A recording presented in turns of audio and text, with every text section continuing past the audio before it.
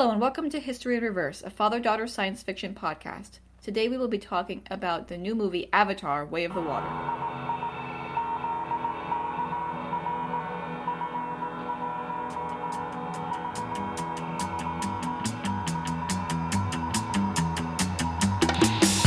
Hello and welcome to History in Reverse. My name is Caroline. I'm here with my father Richie. Hello. And we just saw the best movie ever, Avatar: Way of the Water. So this is emergency podcast unscheduled about to discuss this particular movie. Yes. That we loved so much. It was so good. All the critics don't have to be so sarcastic to begin with. All the critics are saying how good it is. Isn't it? So it's an amazing feat. James Cameron's most amazing feat that needed 13 years to be produced. So actually, I think this one thing we should start with is this is a sequel to a movie that was made 13 years ago. And the first Avatar, you saw the first Avatar when it came out, right? Yeah, of course. I loved it when it first came out. I was really into it. It was very cutting edge for its time, like for the year. It was like 2010. Well, do we want to just briefly review the plot of the original one? Or just the basic idea? Yeah, but I just want to like posit this in terms of like the first one was kind of this like breakout movie. It was like very popular, like very intensely watched and talked about, and then it kind of fell off the face of the earth. And for 13 years, no one really talked about it. And there was always these kind of whisperings like, oh, there's going to be a whole series of them. But like nobody was really into it. And I think one thing we should talk about maybe at the end of our podcast when we're done recapping and sort of analyzing it is, was it worth it to do this movie, the second one, 13 years later? And apparently there's like 5 of them planned. So there's some like insane I number. don't know. Yeah. So, and James Cameron said in like an interview that he waited until now to do the movie because he was waiting for the technology to catch up to be able to do what he wanted. There was nothing in this movie that couldn't have been done 5-6 years ago. No, I think some of the visual stuff, the underwater scenes, probably required more computer power than was available 10 years ago. So. I don't think so. I don't think so because there are video games from like the early 2000s that have really good water graphics. To produce a movie, you require a lot more computer power. And maybe it existed, but it's probably too expensive. So now you can do it on your iPhone. Yeah, I don't know. I think back in when the first movie came out, sure, maybe it wasn't there yet, but it was certainly there 5 years ago. We've had, movies with great CGI coming out for a long time. But anyway, so yeah, you want to talk about the most miraculous plot? Well, let's just review the setting, right? So Avatar. So first of all, the name Avatar refers to this science fiction idea that was in the first movie, where the humans arrived on this planet named Pandora. I don't know why they picked that. I went. That's such a weirdly on the nose name. Strange. Why? It's very negative. Well, because it's Pandora, like Pandora's box. Like you don't want to. Right. Yeah. Pandora's box was basically released all the suffering on the humans. So there's. Well, I think I think that's one thing is that Pandora, the planet, is very dangerous for humans, which is why they need the avatars, as you're saying. Right. So the idea was with the avatars was that human kind of climbed into this little coffin and connected electronically to basically a person of the local race, what they call the Na'vi. The Na'vi, yeah. Which are kind of big, tall blue people. Mm-hmm. And then basically you kind of remotely operated this avatar, and that's how you interacted with the people. And there was a group of scientists who were studying them, and there was also the bad corporate guys who wanted to exploit the planet. Mm-hmm. Because in the first movie they wanted to get the unobtainium. They wanted to get the unobtainium, and it seemed that in the first movie, there was an implication that this magical mineral, unobtainium, was created by the fact that Pandora has this interconnectedness. So, like, all the plants and animals on Pandora seem to be connected, sort of like a brain. And, like, the biggest concentration of unobtainium was under the most, like, important tree that everybody connects to for the Na'vi. And that therefore they led to the destruction of the tree. And did you know that deforestation is bad? Let us show it to you on screen for 25 minutes, and now you'll know. In this movie, you're going to learn that whaling is bad. So the Na'vi in the original movie were able to. They had these flying dragon thingies that they could ride on, and stuff, and they would fight against the bad guys. In the end, and I think they won. Yeah. So they have a really cool science fiction concept, which they use in this one too, where the Na'vi have these like one single long tendril out of the back of their head that has like nerve endings, and so they can pretty much plug in to whatever, like they could plug into like other animals. Yeah, they could, and they form like a neural bond. It's sort of the expansion of the fact that Pandora is all interconnected as sort of one mind. And they can like upload their memories to the magical trees, and they have this, get it, everyone's connected. It's very deep and meaningful. And that was a cool science fiction concept. I like that a lot. And right, and in the end of so one of the characters in the original movie was this guy named Jake Sully, who was a Marine who had lost his legs or something. And only when he was an Avatar, he was like fully had all his legs, and he could jump around and move and whatever. And at the end of the movie, something magical happens where Jake basically becomes a Na'vi. Yeah, so Jake becomes. They use the magical tree connection to transfer Jake's mind from his human body to his avatar body. So the last shot of the first movie is him waking up as his avatar, as a Na'vi, rather. As a Na'vi, yeah. No longer an avatar. Right. Which is like at the time was like really super like a super cool concept, and I liked that as a science fiction thing. I don't think it's aged particularly well. Oh, come on! There's all kinds of ideas about transferring minds between things. I know. You haven't seen The Fly, have you? No, I know, and this is probably too long of a conversation for the context of this podcast. But there's something not great about someone from the like invading force like coming in and like literally becoming native.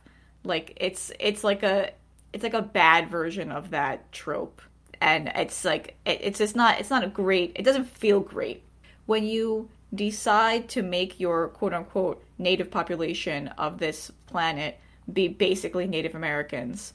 Then you get into like these weird implications that are they're not good. It's also kind of basic. It's like, oh, we're gonna make natives. What are they gonna? They're gonna have bows and arrows. Like what?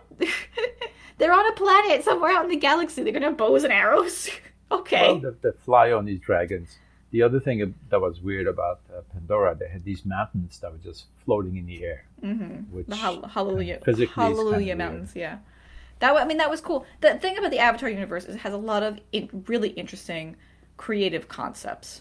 And unfortunately, they kind of hoist those creative concepts onto narrative arcs that are just not satisfying. And are especially not satisfying in this movie. In the Avatar universe, in this movie and the previous one, was visually very striking. Right? Because the people were kind of interesting blue people, kind of sexy blue people. Yeah, we all love our sexy blue people. Blue people. Yeah. Yep. And the animals that would have lights at night, and there's all these kind of cool things. A lot of bioluminescent stuff. Yeah, it was super cool. Yeah, I think the strongest thing for it has always been the visuals, and that continues in this movie. Again, it's like. You have these, like, tons of money dumped into this visual stuff, obviously.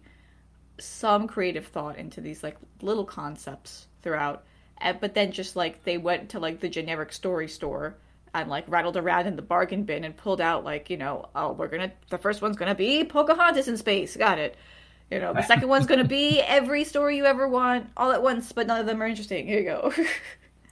Right. So one of the things, we'll talk about the plot of this new movie, and don't worry about spoilers because the movie is quite predictable. So it's so predictable. At no point in time was I surprised. So the last movie ends when Jake becomes a real Na'vi, and this movie begins with a short history of his family, right? So he gets married to this Na'vi woman. Neytiri, I think. Neytiri. Yeah, Neytiri. She is really good with the bow. Yeah, so Neytiri's in the first movie. And she's played by Zoe Saldana.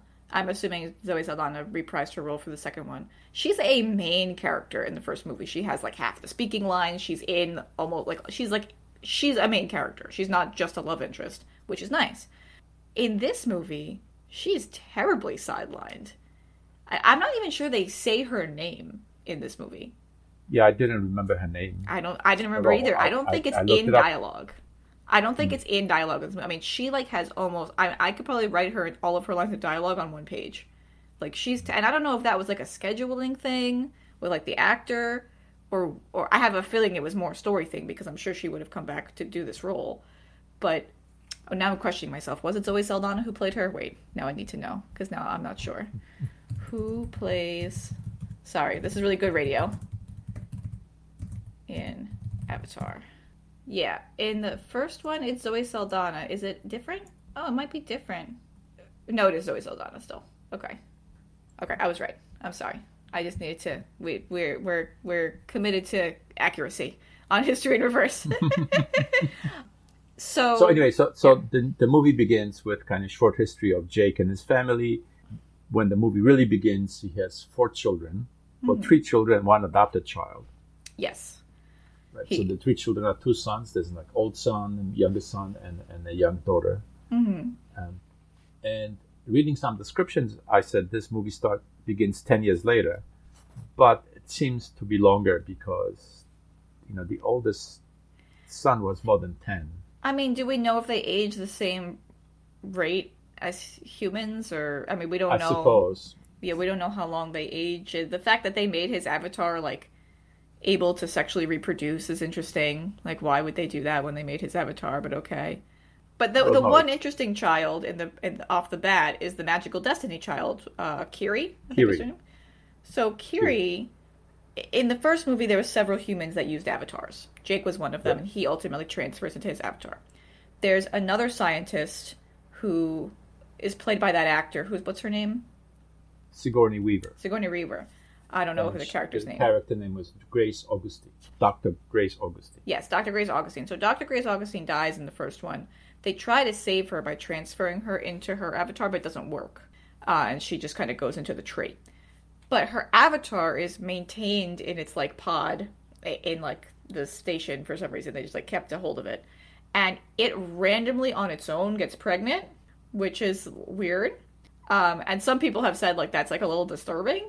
And it's like, it could be. I could see that. But I think the implication is, like, some kind of the magic of the planet somehow led to this, Jesus child being born from the body of the avatar that has no consciousness. Oh, the other thing we should mention is that the Na'vi refer to the sort of power of the planet as Awa, which is a really simple play on Yahweh, which is the old word for God. So it's Awa. It's easy to remember. So Kiri is kind of interesting off the bat because she seems to have like an extra special connection to Pandora and to Awa and that kind of stuff. And Jake and Neatri adopted her. Right.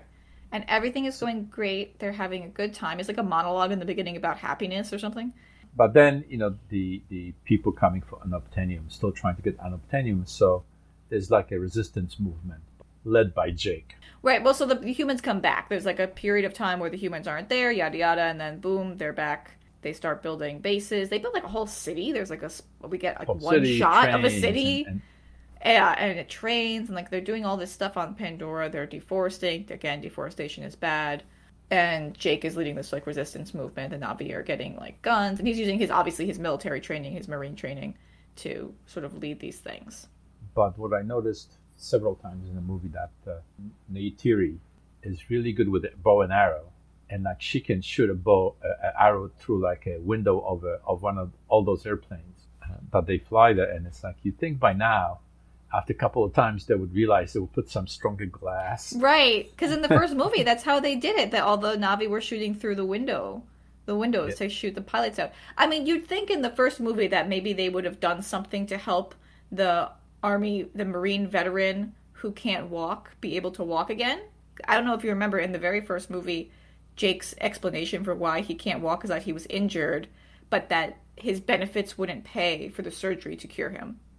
That's the explanation. Oh, was it? Okay. Yeah. It's a one-liner in the beginning, and he's like, yeah, they have surgeries that can help fix you, but that's not covered on VA benefits. I'm like, what are you talking about? Come up with a better explanation. See, there's things about these movies that it's like, I feel like they are the first draft. Like, somebody wrote it, nobody proofread it, and they said, film it. This movie, Avatar Way of the Water, is very much that vibe. Very much that vibe. So anyway, I guess the enemy in Avatar 1 was this Marine general or whatever. Whatever, I don't know what his rank was. And he gets killed. Right. But then But he then comes back. Dun, dun, dun. he was backed up. His conscience or soul was backed up. And they put him into a Na'vi body, an avatar, without him. Dun, So dun, he comes dun. back with a squad of his buddies, all as Na'vi, and he's out for revenge. And like So- obviously the humans want to stop Jake because he's leading these resistance things and like ruining their trains and stuff. But obviously, Marine guy, he wants to stop him for that reason, but also to get revenge because he knows that Jake had something to do with his death. And you'd think that like discovering how he died and like the reason for his death might be like a movie-long plot of like growth and experience and learning, but it's not. It's not. Actually, he says, "I wonder how I died," and the next scene he finds out. So straightforward. He finds his body and he says, "Oh, I got shot." Okay. And then there was this other character, Spider. The I was so non- confused by Spider. I didn't understand where he came from. All right. So apparently, at the time when the humans had to leave, or the military had to leave, Spider was born. He was too little to be frozen for the space travel or whatever. So they left him.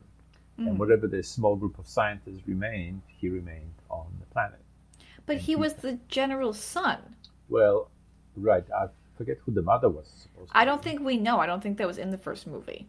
That was. Right. So I think they So added yeah. that. So we have one daughter who was born without a father, and we have a son that was born without a mother.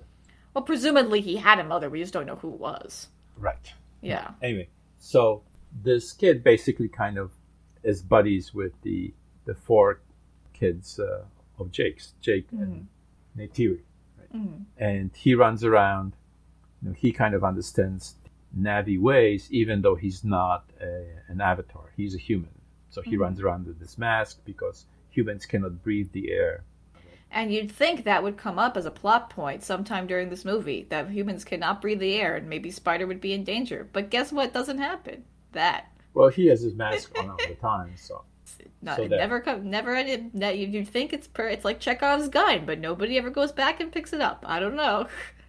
There's an Anyway. interesting detail Yeah. with the general. When the general finds his own body, he finds that, like you were discussing, with the arrows being shot through, Neytiri shooting the arrows through the window into their machines and killing them. That's how he died. Neytiri had killed him. Right, Neytiri kills. So he finds her arrow in his like skeleton, and then they keep this throughout the movie, and this was a nice touch. Throughout the movie, every time she's around and she's shooting arrows nearby, whenever he sees one of them, like they get stuck in a wall or something, and he looks at it and sees the fletching is like her arrow fletching, he like pauses and has like a panic, and has like he's hesitant, and it's like it's a very interesting characterization of him. It's about the only characterization of him, but it's an interesting little detail that they bring up. It comes up a couple right. times. It's good visual storytelling. So anyway, when they get down, this crew of his name is Miles Quidditch. That's I know. the The general people- guy. Yeah, that's his name, but I mean, I don't know if they ever used it at Yeah, I all. don't Maybe know. once or twice. People call him Colonel or something. Yeah, I think it's Colonel. Anyway, Maybe it's Colonel. they go to like the old building where he was killed, and the four kids who are romping around the woods, see them. Oh no! What serendipity of all the gin joints, all the woods you could be at. Oh no! And what happens? They try to kill them. There's some little fight. Jake and his wife have to rescue the kids, but they capture Spider. The little monkey guy. Somehow, the Colonel realizes that's his son. Is it at that point or is it later? Yeah, it is somehow. I don't know. He has like a moment of recognition or something. I don't know. He recognizes him, but yeah, it's like, oh no, they get captured and then they get freed. Oh no, would they be captured for the movie? And part of the movie would be trying to get the kid. Nope. They get freed immediately. Great. First draft. Well, so they do capture Spider, the human kid, and they try to get him to explain, tell them what to find Jake, and they have some hidden hiding places in various places in these floating mountains. Right, and it was at this point in time in the movie that I was like, okay, I know what's going to happen. And I'm not against this kind of plot, but I know what's going to happen. Spider and the Colonel are going to, the Colonel's going to force Spider to help them learn things about the Na'vi and learn things about Pandora. And through the process of learning these things and trying to find ways to overcome Jake, the Colonel and his crew are also going to become true Na'vi and come to love Pandora and understand the great connection amongst everything. And he and Spider are going to bond as father and son. And at the end, they're not going to have to fight because they're going to become native as well. That's not what happens. That's not what happens. It would have been beautiful. I would have loved it. And the whole concept of like, we're all connected and this great connection between all of us is so important and so magical and vital and powerful could have overcome this like desire for mild revenge or unobtainium or whale brains or whatever it is you're looking for. But we don't do that instead. We don't. We never get so there. Meanwhile, while the Colonel is interrogating Spider, Jake comes back and realizes what's going on, and he says, they're going to destroy all of us. So they're really after me and my family. So we're just going to leave. We're going to go into exile. Mm-hmm. So they pack everything up, jump on a couple of these flying dragons, mm-hmm.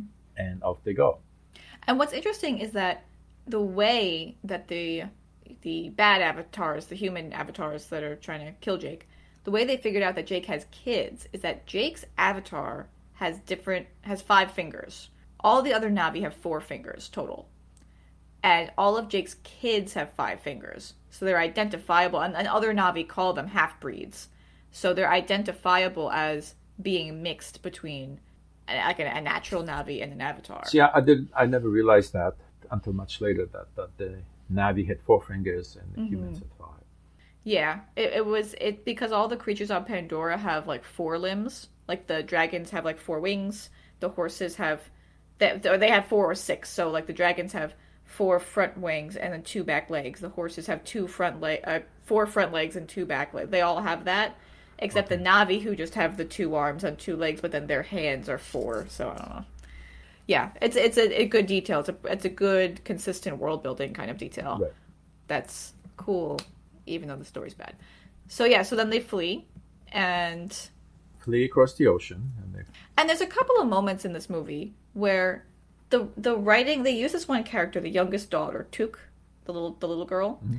They use her for like comic relief, which is fine. She's like a kid, whatever. But there's times when I'm like, where am I? Like, what movie am I watching? Because you'll have dialogue from some of them that's like so serious and so like on point for like what the Na'vi are like, and then you have like Tuk on the back of this dragon holding onto her mom, and she goes, "Are we there yet?" And it's like, that's cute, but where am I? I'm on Pandora. I'm not in the United States, And there's lots of dialogue with that, especially with the teenage boys. It gets really wonky with how they speak. Well, it's like the movie's trying to have some characters for each generation. So there's like the little kid, there's the teenagers, and then the adults, right? But dialogue-wise, it makes sense for Jake to speak like a human because and I understand it's like technically they're all speaking Na'vi, right? But right. You're translating that dialogue into English for your primarily Western audience, right? So it makes sense for Jake to speak like we do, like here on Earth. But then you have like Neytiri and all the other adult Na'vi who speak in like a different cadence of sentence, like their sentences are different and they have an accent. And then you take the kids, the oldest son of the children has an accent and speaks in the cadence like Neytiri. The second son is saying like dude and bro the whole movie. Then you have Kiri, the one with the magical destiny, who also is like, at one point in time, Kiri calls somebody a perv. Where am I? Where? It's Pandora. And then you have Tuk, who's like just comic relief and is like, I can't believe I was captured again. The dialogue writing is like so all over the place. It's really distracting. And it's really world breaking because it's like, how do the Na'vi speak? These children are born on Pandora. They might pick up some phrases from their dad. And like that could be funny if they're like in the middle of their regular speech and then they use some word that Dad uses or some phrase that Dad uses. But overwhelmingly, they're going to sound like Neytiri and the other Na'vi around them because this is Pandora. This is not the United States. So it was very strange. Again, this is why I'm saying first draft. They wrote it, they said, sounds good, and then they produced it. That was it. Anyway, thank you for coming to my little rant. Anyway, so they go across the sea and they land on some island where there's another settlement of the Na'vi who live clearly like in the water, kind of like Polynesia kind of a settlement. And it's cool. The water must be pretty warm because they can hop into them. When they first arrived, there's this whole thing where the two chiefs and the two women. I don't even know how to listen. This movie's like 3 hours long. It's more than that. It's like 3 hours and 15 or something. And it's like they went to... I've told you a little bit about tvtropes.com. For anyone listening, tvtropes.com.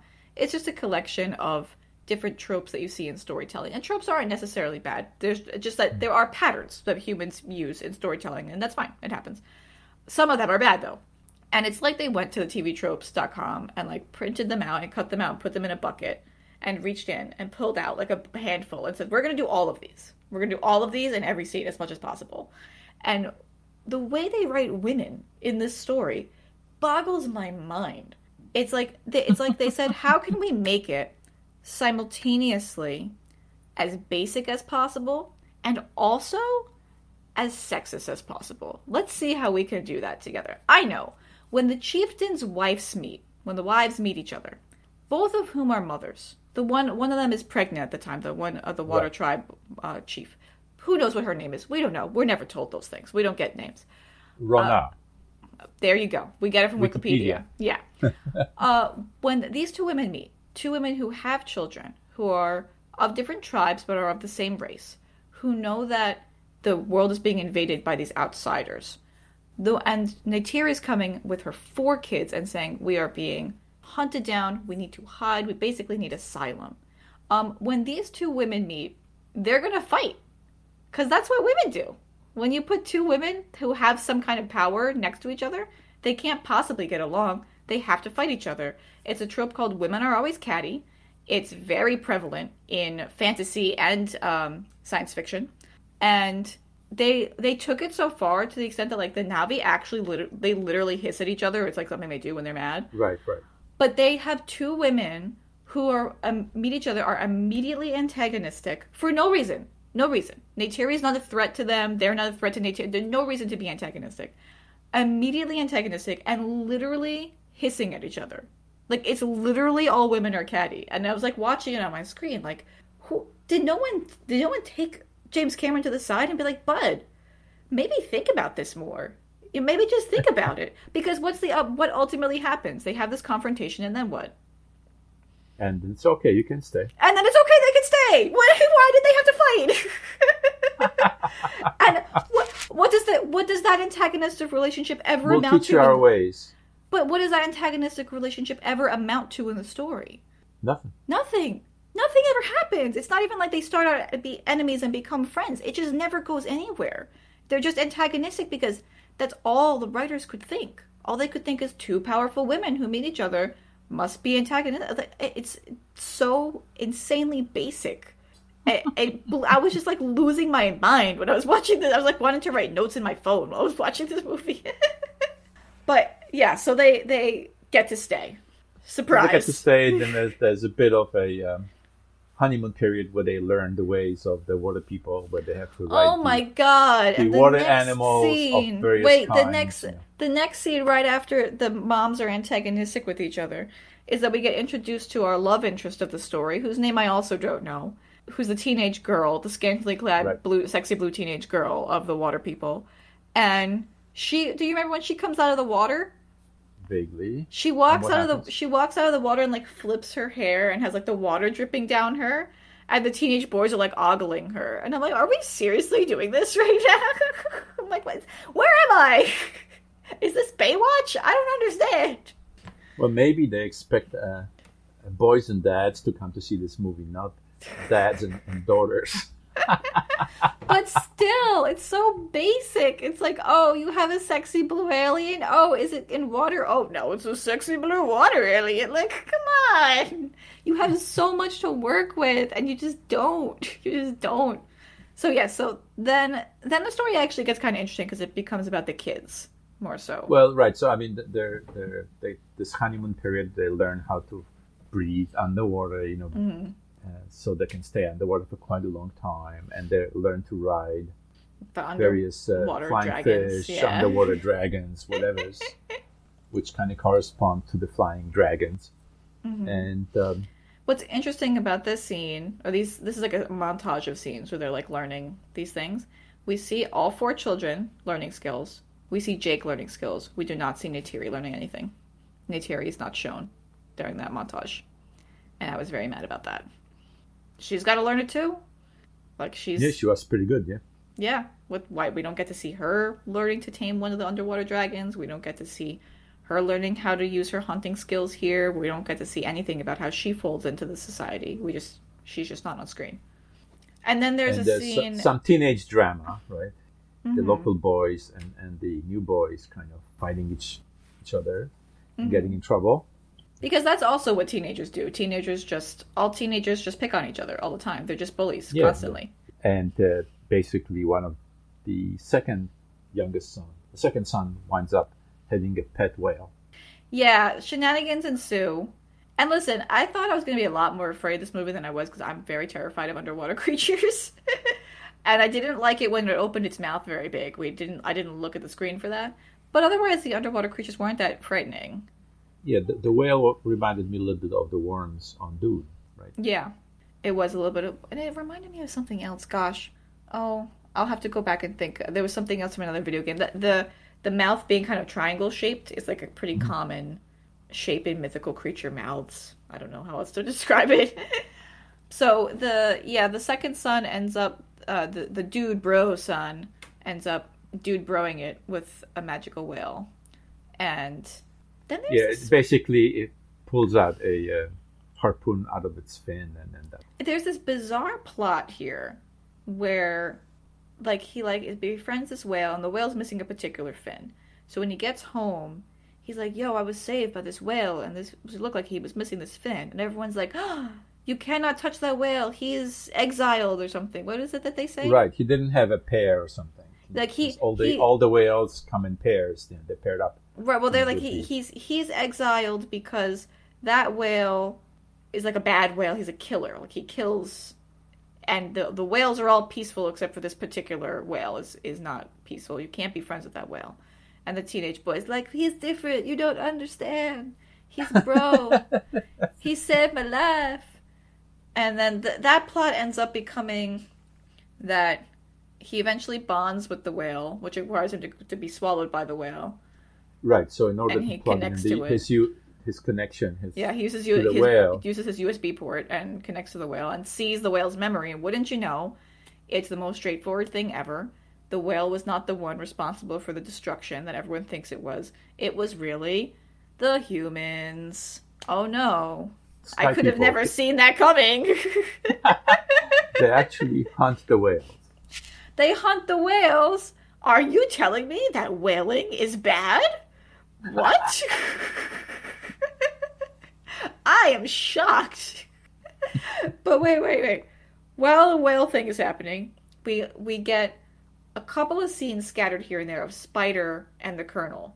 And this is where I thought we were going to do something of them bonding or him like connecting to Pandora, but no, you know what we have instead? We have the Colonel as a Navi taming his own flying dragon thing in a scene that is literally almost identical to the scene from the first one when Jake tames his dragon. It's like, why did you show it to me if you were going to just copy and paste it? It's literally the same thing. Jake does the same thing in the first movie. He gets on the dragon, it jumps over the cliff. Everyone's like, oh no, he died. And then, whoop, he pops back up. He didn't die. He connected with it. Woo! It's first draft. First draft. Why? It was like a 7-minute scene. It was long. Well, maybe it was a full 7 minutes. It was like a 5-minute scene. Yeah, I mean, because he was going to shoot the dragon and with some drugs to Tom Tammet, and Spidey says, "Oh, the Navi can do it by without any drugs." Ha ha ha. He says, "All right, I can do it too." Yeah, and then wouldn't you know, he does it too, and that's it. Surprise, surprise. So I'm shocked. So how do they find out that Jake is where he is? Something happened. Our magical destiny child has a little touch of her magical destiny happens in this movie, and I was almost interested in it, and then they ruined it.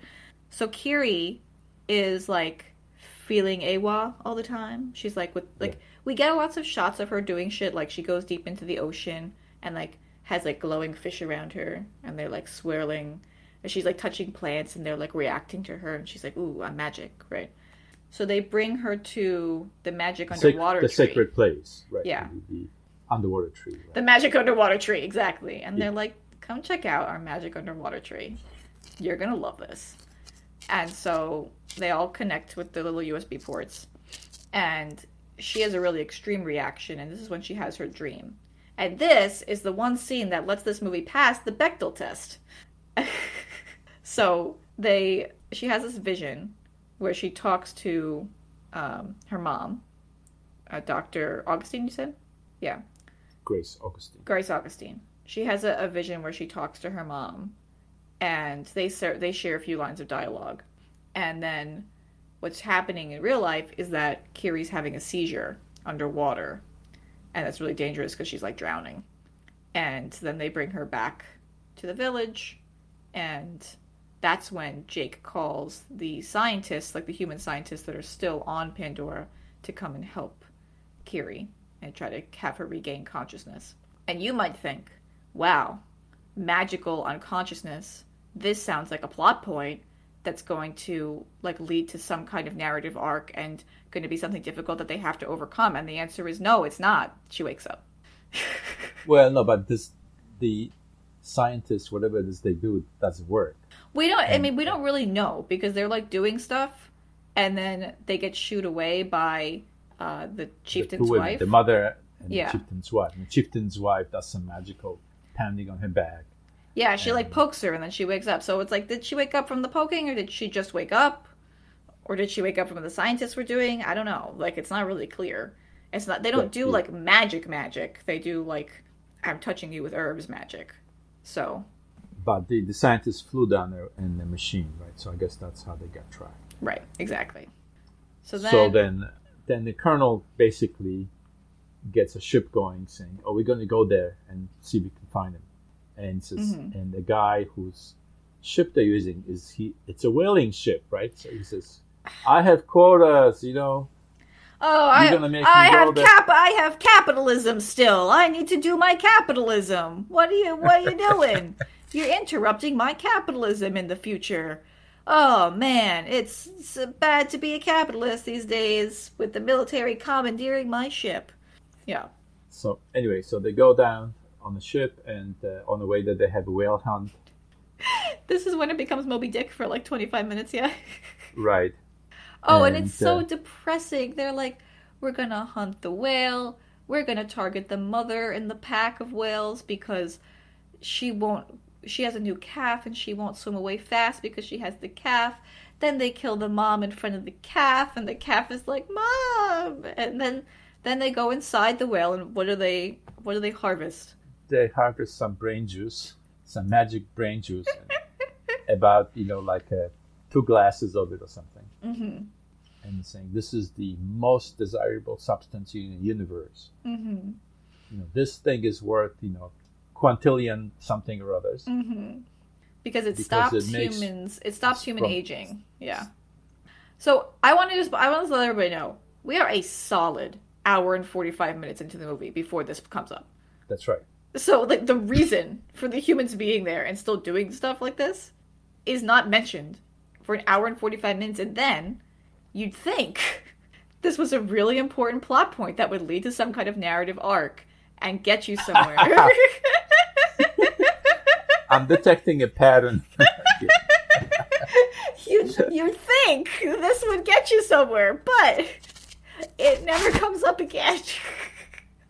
This is it. You get one scene an hour and 45 minutes in, and then nobody ever talks about it again. Well, but they had to show you all the whaling technology, right? They had the boats with the harpoons, the submarines. The submarines or something else. They were like I guess surface boats and submarines. Yeah. And a big boat. I mean, they had a pretty neat operation there. I mean, it was pretty effective. But I mean, one of the things too about these whales that we learn, I think, just before the whale hunt, just to make it sadder, is that these whales have like a spiritual connection with the water Na'vi, and they all have they do this migration where they come back like every year to like visit, and they can communicate. The Na'vi and these whales can speak, and then we learn during the harvesting of the whale brain portion that these whales are not only highly intelligent. I wonder where they got that from, but they're probably more intelligent than the humanoid species, than both the Na'vi and the humans. Like, their brains are much more advanced. So it's also this just like, there's this like theme in the Avatar movies thus far, and I assume it's going to continue, which is just this like disregard for the, not only just the sanctity of life, but like the sanctity of like intelligent life by your like future human capitalists. And I don't know if that's like to a point, you know. I guess the point is greed is bad. I mean, it's very basic. It's very, this is like an 8th grade book report, you know. It's very straightforward. You know, it's like what was the book that we covered that had kind of easy 1984 has like a bunch of like easy 8th grade book report kind of themes, but then it has this like layer of like a meta commentary that's like gorgeous. This movie is just the 8th grade book report themes, not particularly well executed.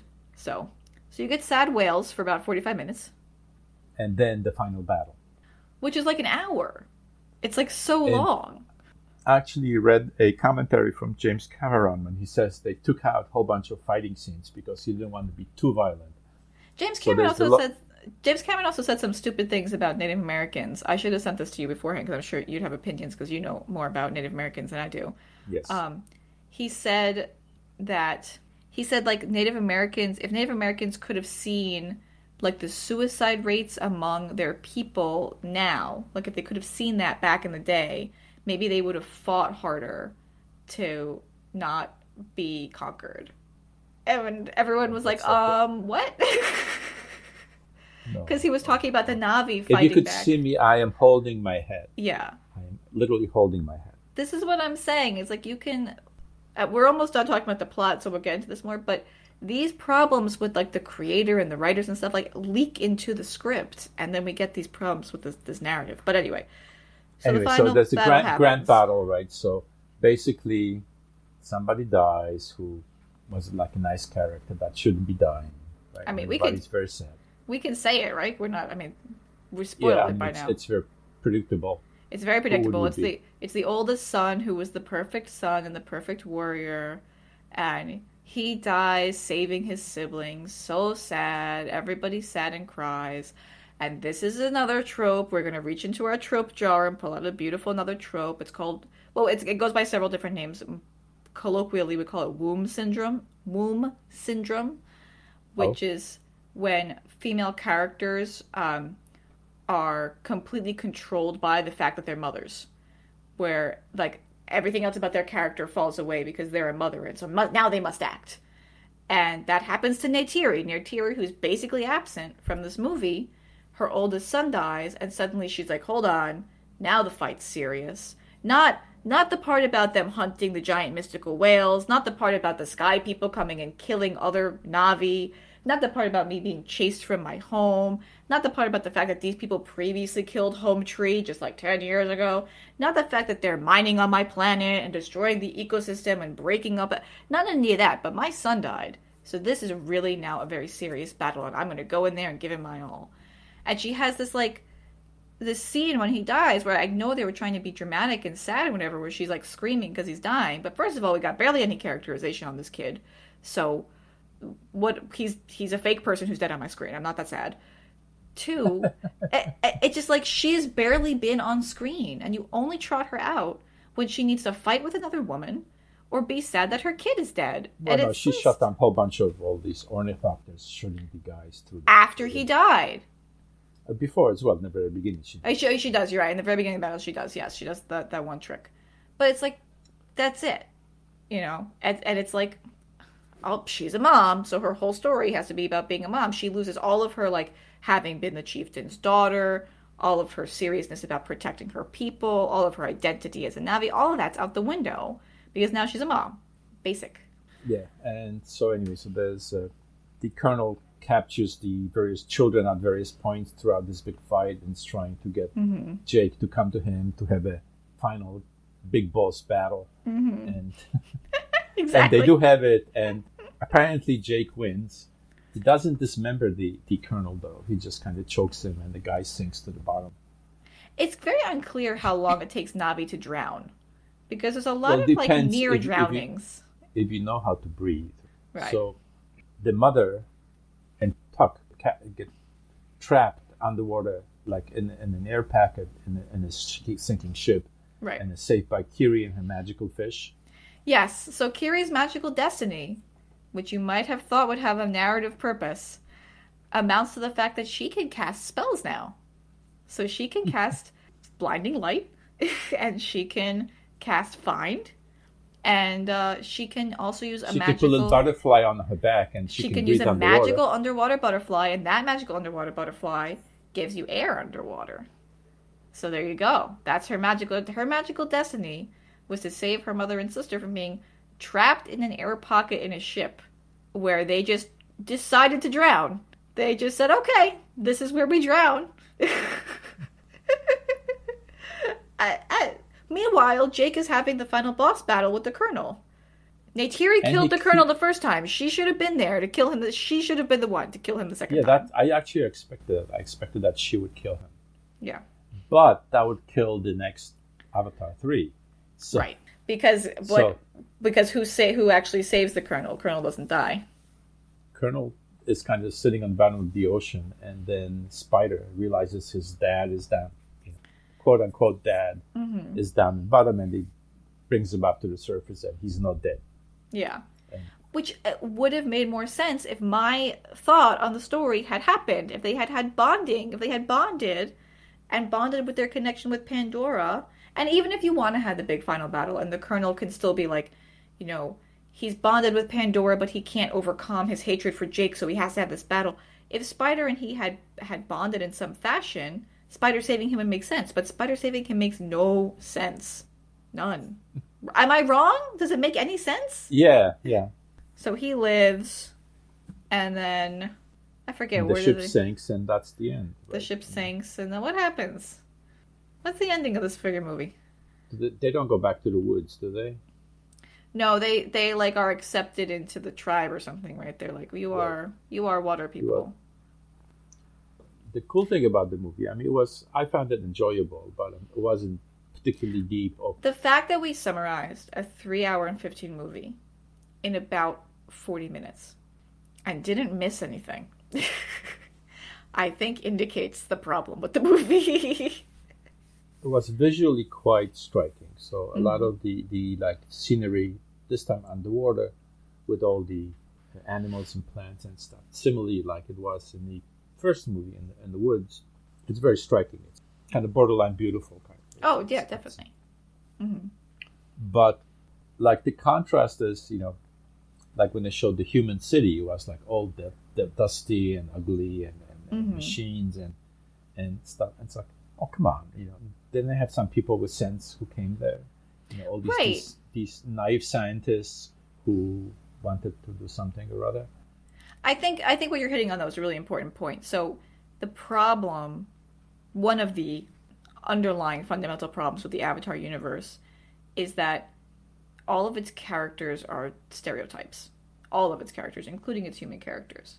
Because the military comes in, and they're the military. They're strong, they're tough, they want to mine, they want to beat down the natives, take control, cut the trees, The capitalists are like, we just want to sell stuff. We don't care about killing the whales. The scientists are like, oh, we're just meek. We're scientists. We just want to study. We don't have anything. Oh, when we get one of those in this movie too, the whale scientist, there's this character who I feel like probably has scenes on the cutting room floor. Right. He was really interesting. He's like this whale scientist, a marine biologist, a marine xenobiologist, who's on Pandora studying these whales, but the only way he can get to these whales is to be on a whaling ship where they're killing the whales. And it's like I'm interested in his story. Like that's like he was kind of between a rock and a hard place. There's no other way for him to research these whales besides being there when they're being murdered, right? And he has some great lines in there, but it's also very generic. It's like, oh, all the scientist does is study. Doesn't have, control over anything or political opinions or try to fight anything or any kind of heroism, nothing like that. The military people fight and are tough. The capitalists want to do anything for the money, ignoring the fact that, like, in real life, people are so multidimensional, and like you're saying, the people building the city on Pandora, that's a great point. Why would you have to kill the entire forest in a huge area where you're actually creating a sandy desert in the middle of a forested area of Pandora to build a human city? Human cities also need trees and grass.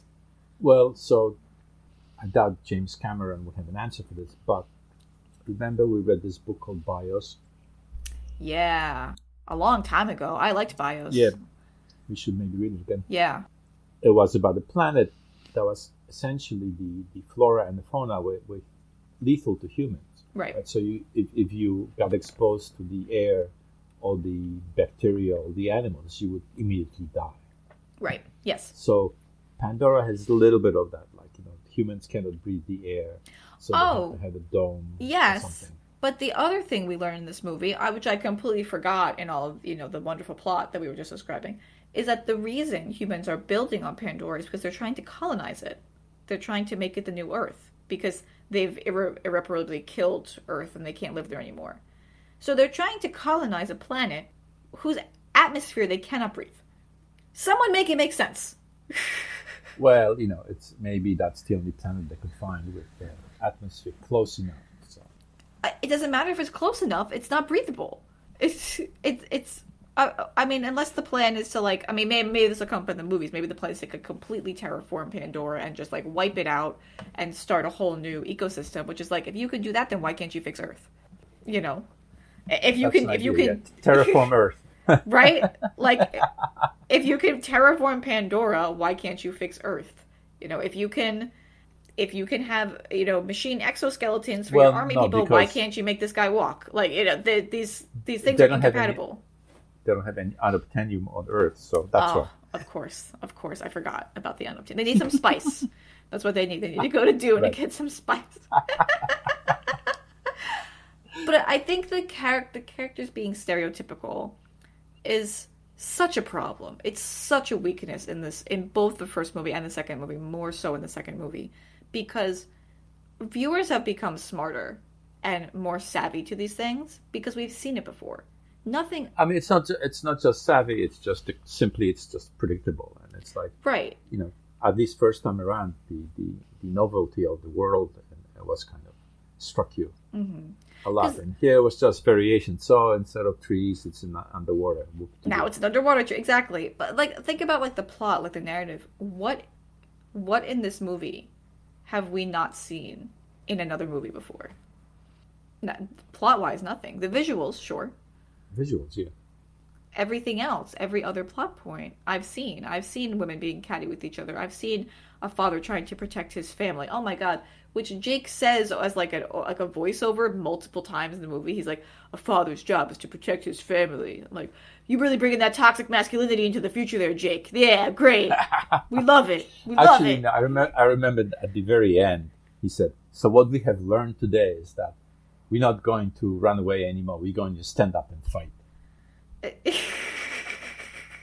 Wasn't that what you were doing, bud?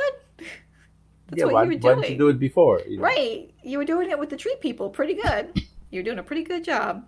The other thing I think about this, I think an underlying problem is, top 3 underlying problems, is that the world building has not been thought through to its logical conclusion in a lot of ways. So you have these cool bits and pieces plugging into the trees. That's neat. Big world connection. I'm here for that. I love that kind of science fiction, big brain kind of concept. But then you have the Na'vi, and we know from the way they speak that their connection is they see it as sort of spiritual. It seems to be an actual science fiction kind of connection, but they also have a sort of spirituality about it, and they refer to that as the mother Awa, and it's their god is female, is a female woman god, right? They identify their god as a woman. And yet, all of the Na'vi societies we see are patriarchal. Yeah. And that doesn't make any sense.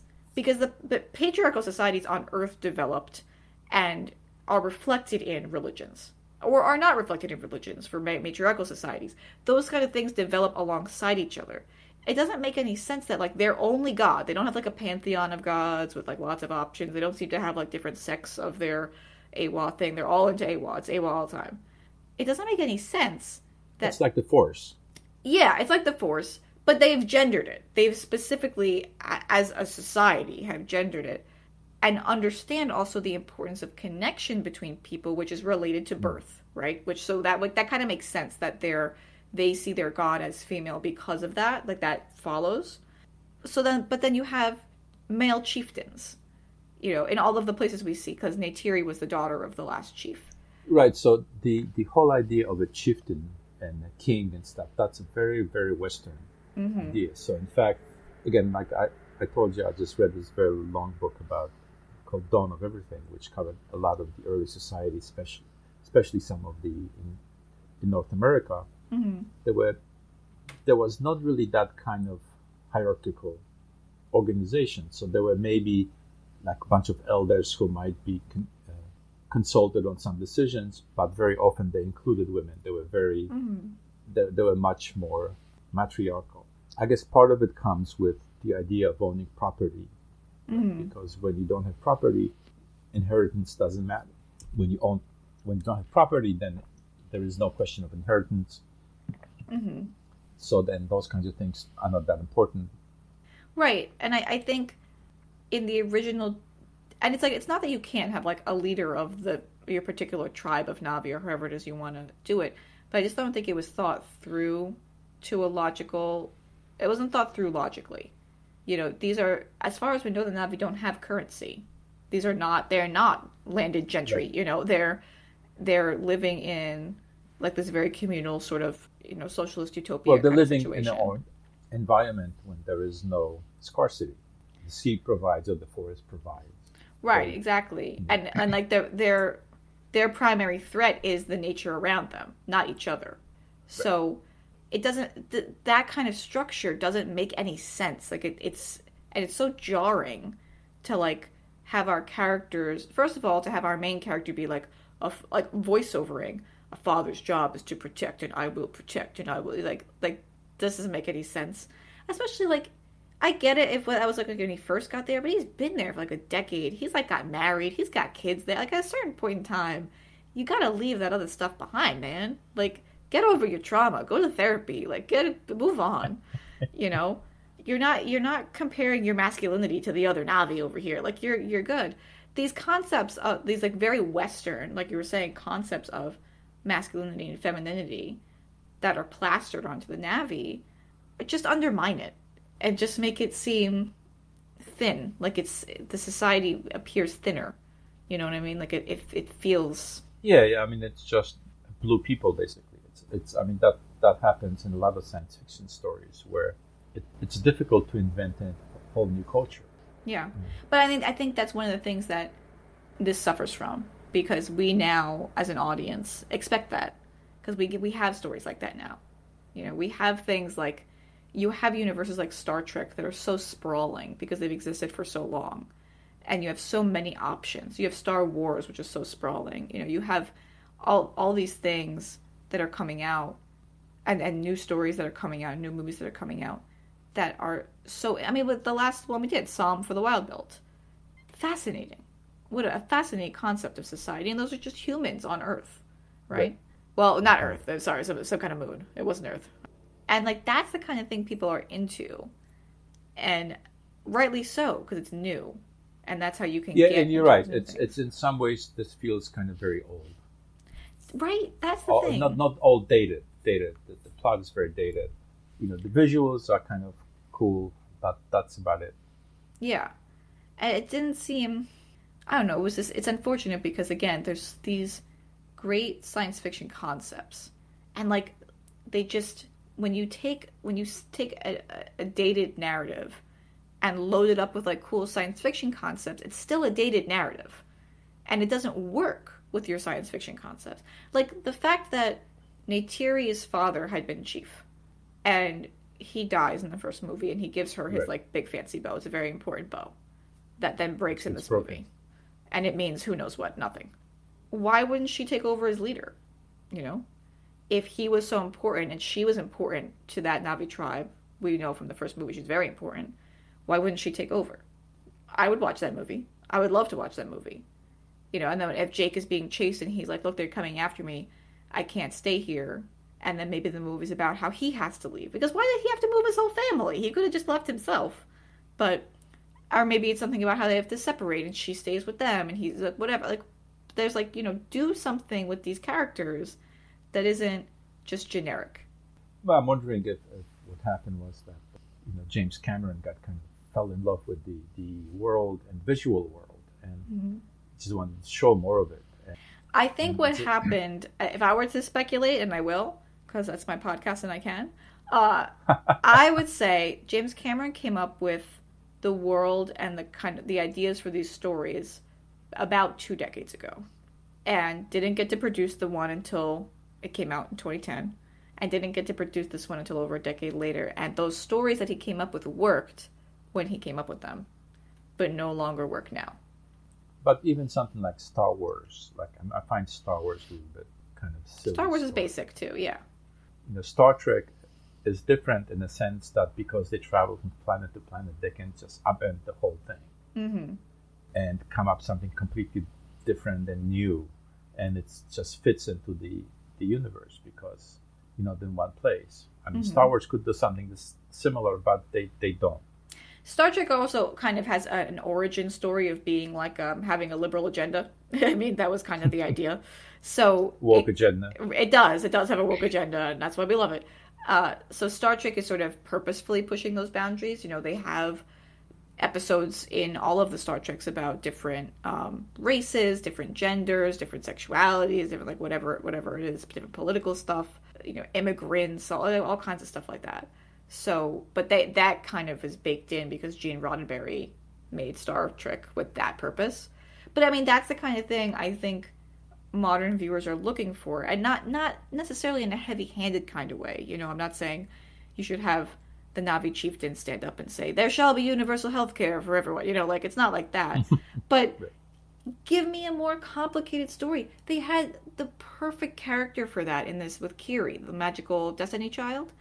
I'm all for you having a character who has a magical destiny. Science fiction magic is included. She has some kind of magical destiny. If you're going to include it, you have to include it in this movie. You can't include it like a quarter of the way in this movie and then promise me I'm getting 4 more movies and it'll happen then. You know, because it's like they obviously set it up, but they set up a bunch of stuff in this movie that didn't actually come to fruition. It's like at some point you have to tell me the story. Yeah, I think probably has problems with cutting things out. So again, like I said, the one part I read about what he was saying is that there were lots of fighting, violent scenes where he decided to just cut them out. Good. We didn't need them. We needed more we needed like a revision of the script. Hire one person who speaks this language and have them revise your script. Like you don't need more visuals of the whale dying. I get it. Like it's bad. I don't want to see it either. It's like there's when you're going to show violence on screen, and this comes up a lot with modern shows like Game of Thrones, House of the Dragon, that kind of stuff. You're going to show me violence on screen. You better have a damn good reason to do it. Because it's not pleasant. People, the vast majority of people don't like to watch it. So if you're going to be doing it, it better have a point. And I don't know, what was the point of killing the whale? The sky people are bad? Did we not know that already? Well, I guess they had to have something while they're there still. Because they didn't mention unobtainium, so they had to. How come all these fancy substances exist only on Pandora? And that at least I can buy. That it's a magical science fiction planet, and there's magical new elements that we don't have on Earth, and therefore there's that. Like, I can get that science fiction magic, but like killing the whale, you can tell me you killed a whale without showing me. You can imply you killed a whale without showing me. Right. You know, it's kind of like in the first movie, there's a very effective violent scene when they destroy Home Tree, I think it is, the big tree where all the Na'vi live, to get to the unobtainium underneath.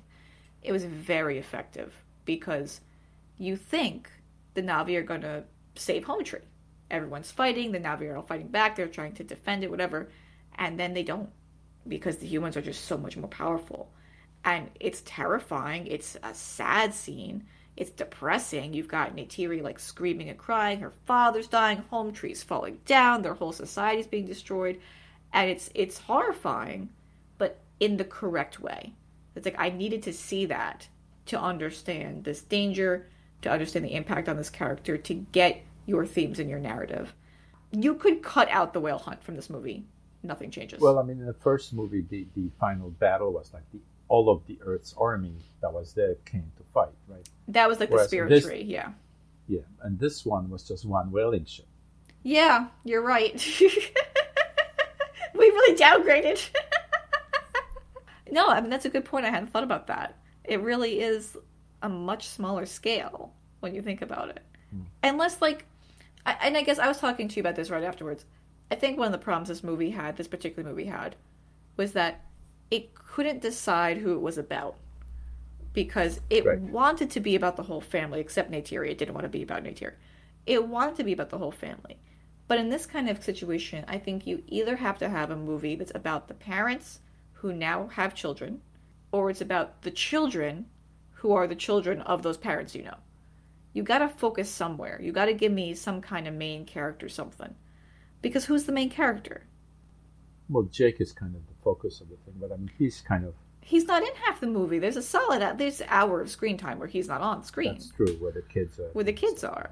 You know, so it's like, that's why I thought Kiri was going to be our... And it's like, look, if you're going to do 5 movies, you got 4 kids. Give me a movie per kid. Make it work. Well, now there's only 3. So this one could have been about the oldest son, you know, and then our main character dies at the end. That could have been dramatic, and then I would have cared. You know, he sacrifices himself for something, then it would have mattered. But it's like the narrative structure of it is so lost that you can't tell... I don't want to say you can't tell a story with this many characters, because I think in the hands of better writers you probably can. Yeah. But you can't do it this way. There's also just stuff that, like, random complaints. Voiceovers? What are we, in the 90s? We don't do that anymore. We don't do introductions with voiceovers. Like, they don't even do that in Disney animated movies anymore. So, I'm like, if you have to start your 3-hour and 15-minute movie by having your characters summarize what's been happening for the past 10 years in a voiceover while his kids frolic in the forest and look happy and everything is great, put that first draft down. Wait a few months. Come back to it. Because what a terrible way to start a movie. The first, 15, 20 minutes is just this, awful, blah. It's boring. It wasn't that long, but there was some really silly things, like where they're posing for pictures. Yeah. Right? And I'm like, oh cameras. No, this looks so idyllic and wonderful. I hope nothing happens to disturb this wonderfulness. And he's voiceovering about happiness. He's like, happiness is where you find it, and happiness is this. And I'm like, Jake, what, buddy? I don't know. Let me think. All right, so do you recommend that people should go see this movie or not? So I do think you should go see it, because, not because it's good, because it's not, but so that you can get an understanding of why it's not good. Well, I think you also go see it because it's visually It's very pretty. It's very pretty. I think that is worth it. I mean, the money that they spent on the graphics and the design was well spent. It's sort of like Disney, you know. You know what I thought was really good, actually, in this movie, and I meant to tell you this. The designs of the Earth ships and the Earth technology, I thought was really cool. They have a couple shots of the ships arriving, and the way, I'm always interested in the way they design future human ships, and I thought that was very well done. Though then they do stupid... They always ruin it.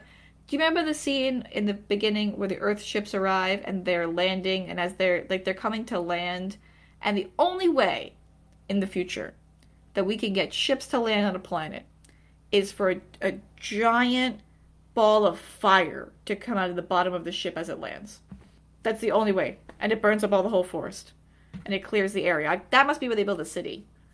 So they land, and it's just they're like, oh no, the fire. And Jake's like, they're landing. And I'm like, is this the only way we can land? How do we land ships on Earth? Do we just not land ships on Earth? We haven't figured out Well, out interstellar space travel, but not like how to land without fire. Exactly. And rockets kind of do land that way, so they do burn stuff. They land that way one now in 2022. This is in the distant future with avatars and capsules and who knows what kind of time dilation happening. Something you said made me think of this. So you said, it's like an old plot kind of drafted onto a brand new movie. Mm-hmm. If we do Tempest and Forbidden Planet, mm-hmm. it would be an old plot drafted onto a more recent movie. Mm-hmm. It might be interesting to see how that works out. Yeah, I mean, I don't think it's impossible. I think there are some plots that are, I mean, there's tons of rehashing, particularly in science fiction. And there are some plots that maintain levels of interest and maintain levels of relevancy. But there are some that don't. I think like Disney's making all these live action remakes of various movies. They're not remaking a live action Pocahontas. I don't think they can. I think if they tried to, they'd have a really rough time because everybody knows that the Pocahontas Disney movie is not what happened in real life and has a lot of problems. And Avatar, the first one, is like Pocahontas. So it's like, oh, you can go and like befriend the natives and like become one of them, and that's good. Like, ugh, is it? The other thing is, I don't have an opinion on this, but I don't feel like I'm educated enough to have an opinion on this. But I would love to read, and you sent me an article to read, and I didn't read the whole thing, so I don't know if they covered it in there. I would love to read someone's analysis of the hairstyles in this movie, because I feel like they bother me. It bothers me that the sexy blue people have dreads or have locks. It does. It bothers me that the sexy blue natives that we found have braids. It concerns me. Again, it's generic. It's part of that, like, James Cameron and his writers said, how do we make people look native? And their answer was to give them locks and braids. So that concern, that's a very Western thing to do. And it doesn't feel great. I just don't feel, I'm not educated enough to like do a full analysis of that, but I would love to read somebody doing an analysis of that. It's concerning. Didn't bother me at all. It bothered me in the first movie too. It was something I noticed in the first movie, but more so here. But yeah, go see it because it's pretty. It's fun, but it's besides the depth of the water, there isn't much of depth in it. The deepest part of this movie is the ocean. It's true, though. All right, let's wrap up. Okay, do we know what we're going to do next? Well, we were talking about doing Tempest and the Forbidden Planet, so why don't we do that? Yes, that is what we should do. Yes, I agree. And I'm going to plug my other podcasts while we're here, because the one's happening. So if anyone's interested in analysis of House of the Dragon, check out Unabashed Book Snobbery, wherever you get your podcasts. We're covering each episode one a week. I'm doing it with Kylie and Julia, who I did the Game of Thrones podcast with back in the day. They haven't seen the show House of the Dragon. I have, so it's been very fun to get their reactions. And we like it. It's a good show. And check out my other podcast, Gaze, Gaze. It's on SoundCloud and Spotify. That's with my friend Jen, who's a lawyer, and another lawyer. And we watch various gay media and analyze it. I think we just did the Fear Street trilogy. We did A League of Their Own. We did Do Revenge. And we've just done, I think we've done like 10 or so episodes of that. And that's on SoundCloud and Spotify. Okay, thanks everyone for joining us at History in Reverse. And we'll see you next time. Okay. Bye. Bye.